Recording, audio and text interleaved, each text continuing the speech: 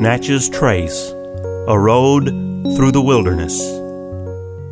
Annus Mirabilis, Miraculous Year.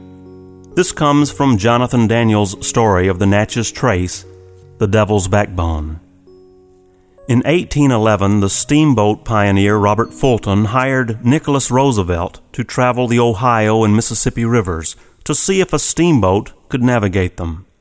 Roosevelt and his bride took their honeymoon 6 months on board a flatboat to check out the rivers and determined that it was indeed possible for a steamboat to negotiate the currents.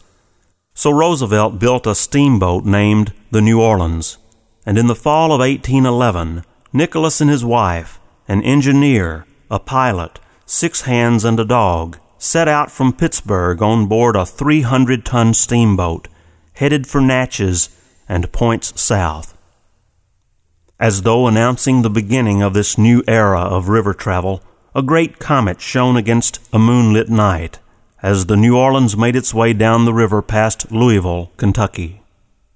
After the New Orleans sailed past the section of the Mississippi River that lies along the western border of the state of Tennessee, the first shocks of an earthquake struck near New Madrid, Missouri, on December the 16th.